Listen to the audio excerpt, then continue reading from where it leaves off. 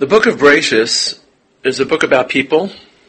It's a book about HaKadosh Baruch Hu, creating the world, delivering or revealing himself, at first attempting to reveal himself to the total sweep of the human community when human beings weren't able to discern Hashem through the veil of history. Hashem had to reveal himself more selectively, more telescopically to one people, and that people would radiate knowledge of HaKadosh Baruch Hu to an entire planet. It's a book about HaKadosh Baruch Hu interacting with people. Across this biblical stage, Malachim appear and reappear, lending drama to the proceedings, carrying out tasks of HaKadosh Baruch Hu, struggling with Yaakov Avinu and others to shape history. The Satan was clearly opposed to the Akedah because that reshaped religious history and Jewish history. Esav's Malach was clearly opposed to Yaakov's returning to Eretz Yisrael because that would shape history. So there are men, there are angels, and of course HaKadosh Baruch Hu reigns hovers over the entire proceedings. But interestingly enough, Bereshis is also a book of animals. Many different animals ascend the stage during the book of Bereshis, from the devilish Nachash in Sefer Bereshis to, of course, the more passive animals of Noach, and then that Orev, or the Yonah looking for dry land, returning to the Teva, and then finally heralding the end of the Mabul, to, of course, as I mentioned last week, the Ayal Achar, the other ram, substituting for Yitzchak, assuring that this day would be one of Korbanos and Akedah. There are many cattle that play significant roles, in particular, as the Avos try to settle this land. They start as people who raise cattle, and people who raise cattle aren't really able to live permanently on one hilltop. They have to constantly lead a nomadic lifestyle, wandering from hill to hill, looking for rich and fertile pasture land after they have eviscerated or have completely consumed one area. And the Avos are struggling to transform themselves from cattle raisers, from cowboys, as we would say, into farmers and people who have homesteads. And that's a sign that their presence in this land is becoming more permanent and more durable, more enduring. And that's really the drama of Toldos, as Yitzchak, for the first time, becomes a farmer. But the cattle play an important role.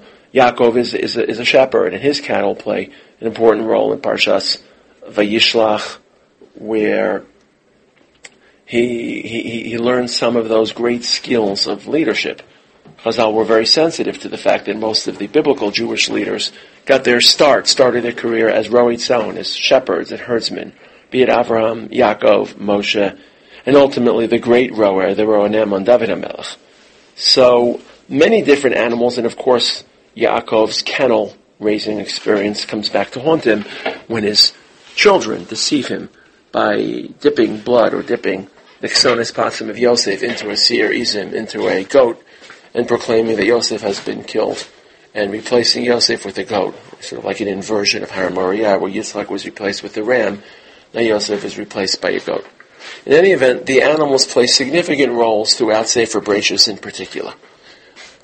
However, in Parshas Chayei Sarah, there's one animal that's highlighted, and it's almost laughable because certainly as Jews, we don't really interact with this animal so frequently, so intensely, and yet the parsha in particular, the proceedings of Eliezer, the Eved of Avram, traveling to Aram Naharaim to locate in Avraham's previous family, to locate a fitting bride for Yitzchak, ultimately Rivka. So the saga of Eliezer's travel in and of itself is amplified way beyond dimension, way beyond proportion. This could have been something which the Torah had detailed in a few psukim, and yet the Torah spends dozens of psukim describing nothingness.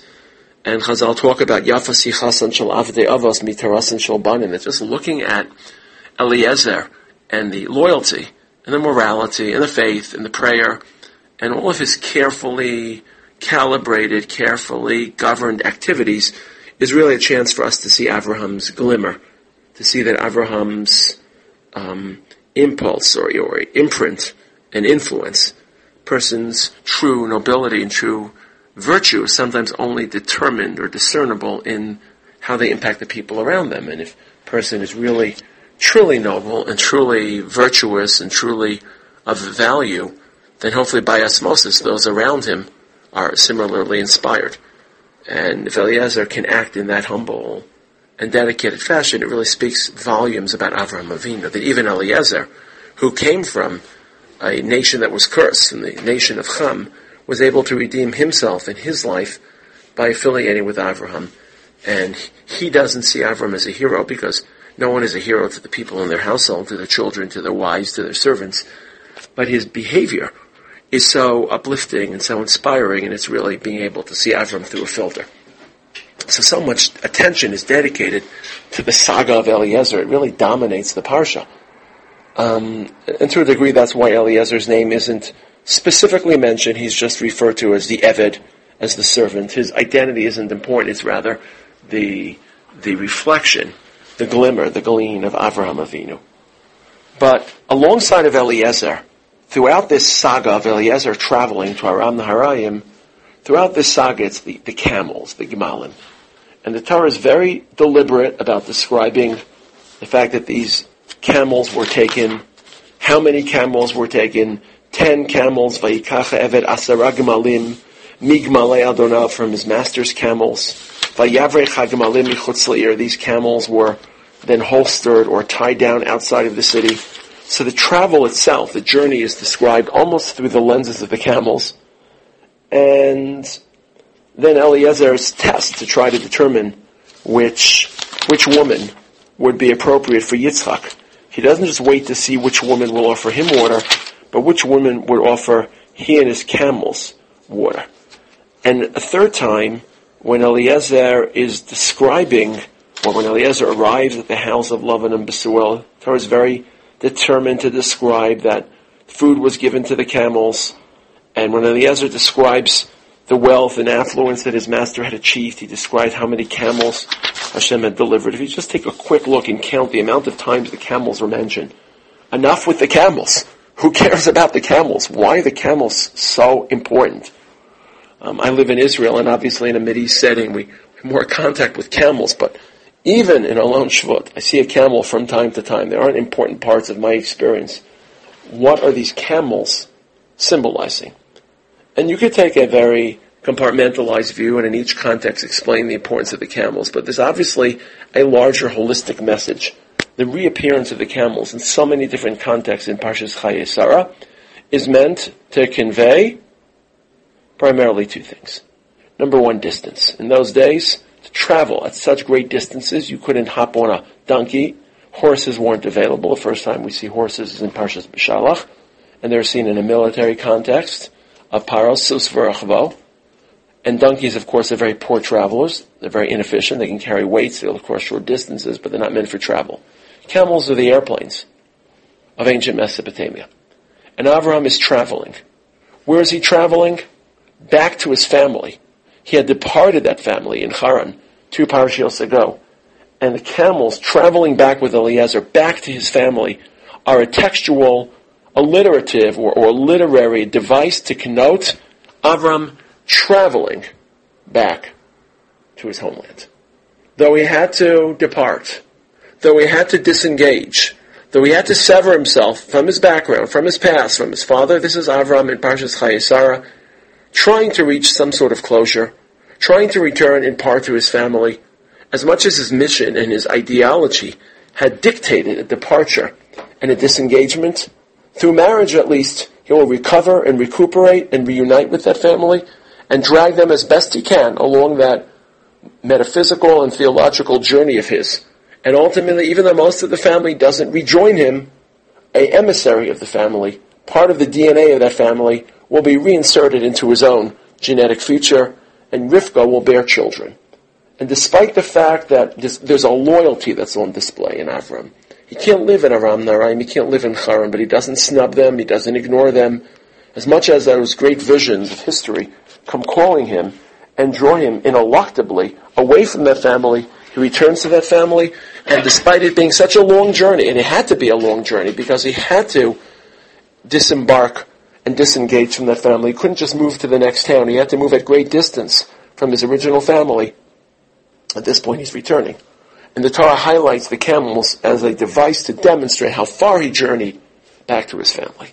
Number 2, the camels are laden with riches, with gifts, with affluence, with ornaments, with jewelry, with probably currency. Camels have the strength to carry. Camels themselves, extremely expensive. And it's very evident that the camels are meant to portray a portrait of Avraham having become wealthy, having become affluent, having achieved not just religious, not just family success, but material success, which is reiterated by that very, very well-known signature pasuk, V'Avraham Zakein Baba Yamim, V'Hashem Berach as Avraham Bakol. And Kol in this respect, Chazal have various drushes for Kol. He had a daughter, he eliminated the Yetzer Hara. But Avraham and the Avos have to be portrayed not just as religious successes, but ultimately as financial and commercial successes, because that was the message of monotheism. That was the message of Avraham, that worshiping Hashem, a monotheistic God, is not a retreat from this world, but an advance of this world. And Hashem covets human welfare and human prosperity. That's why Avram was an agent of chesed, because his message couldn't just be religious, but it was religion and human experience intertwined. And at this stage, Avram has to be presented as a man of wealth, a man who has achieved, not of overwhelming wealth, not of wealth achieved through disingenuous or through deceitful manner. And it's obvious we return back to the section of Avram refusing to take any of the booty, any of the riches of war from the king of Sodom. He didn't want anyone to think that anyone else had enriched Avram, Ani Hasharti Es Avram, because he wanted his affluence to be associated with his religious message. That's why it was so important to Avram not to receive any gifts from the king of Sodom. He knew he'd be rich, but that wealth had to be delivered solely through his religious journey, his religious pursuit, his religious mission. So the camels don't just connote the great distance that Avram journeys or Eliezer journeys, it also connotes the fact that Avram has achieved material stability or even material affluence through no one's assistance, through his own hand, through this synchronicity between religion and human welfare that he so deeply believed in and so deeply espoused. And you can contrast the arrival of Avraham in Parshas Chayesara, or the arrival of Eliezer, the emissary of Avraham, with the arrival in Aram Haraim of Yaakov, who's penniless and stalked. And Yaakov will one day achieve his wealth, but it will be long deferred and long delayed. But it's clear that the camels themselves are an icon of wealth, and they're laden with wealth and jewelry and currency. Demonstrate this is a man who has stood to his convictions, to his principles, to his belief in Hashem, and that hasn't in any way shrunken his experience in this world, but has only enhanced it by leading to material success. So the camels connote the great distance, the camels connote the great wealth of Avraham, and finally the camels also, as Chazal say, the attention paid to the camels. They're walking in file, they're carefully supervised by Eliezer. They're hungry, and that's why Rivka has to feed them. They haven't grazed freely, they haven't drank water freely. And as Chazal say, that Avraham refused to allow his camels to simply wander about and snare or snatch food or vegetation from other people's fields, though that possibly would have been the accepted moral standard. Chazal say, Gmalav shel Avraham Avinu hayu nikarim b'chol makom. They were recognized everywhere they went. Shahayu yotzim zimumim, because they were carefully holstered and carefully muzzled. They shouldn't attack others. They shouldn't eat from others, and even levels that would have been tolerable or accepted in the common custom, in the common province. Avraham knew he was a role model, and he embraced that fate of being a role model, and you could hear the catcalls. Oh, Avram's a hypocrite, he speaks about religion, but look at his camels, he doesn't even attend to his camels. Sometimes we're very wary of embracing the role of a role model. We don't want to impose ourselves as role models, chas v'shalom. That's cheap. That's artificial.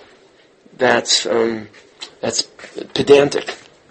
But sometimes, inevitably, people look to you at all levels as the Jew, as the religious Jew, as the seriously religious Jew, as the person of chesed, whatever achievements you aspire to and achieve, inevitably people will then cast you or slot you in a certain profile. And you can't avoid it. It's heavy.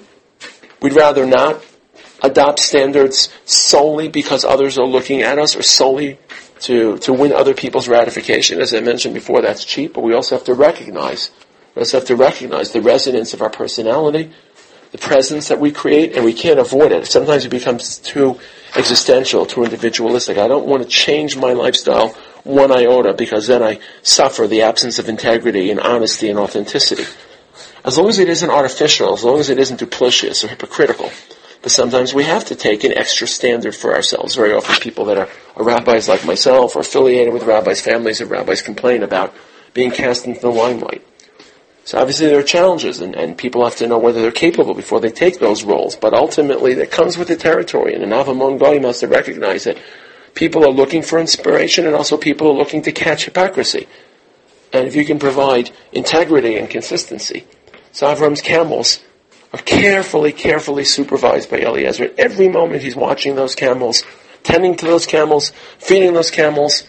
He's not just traveling and acting based on the common, average, accepted conventions. But those camels reflect Avram. So the camels of Parshas Chayei Sarah reflect perhaps three different notes, three different qualities of Avraham's final achievements.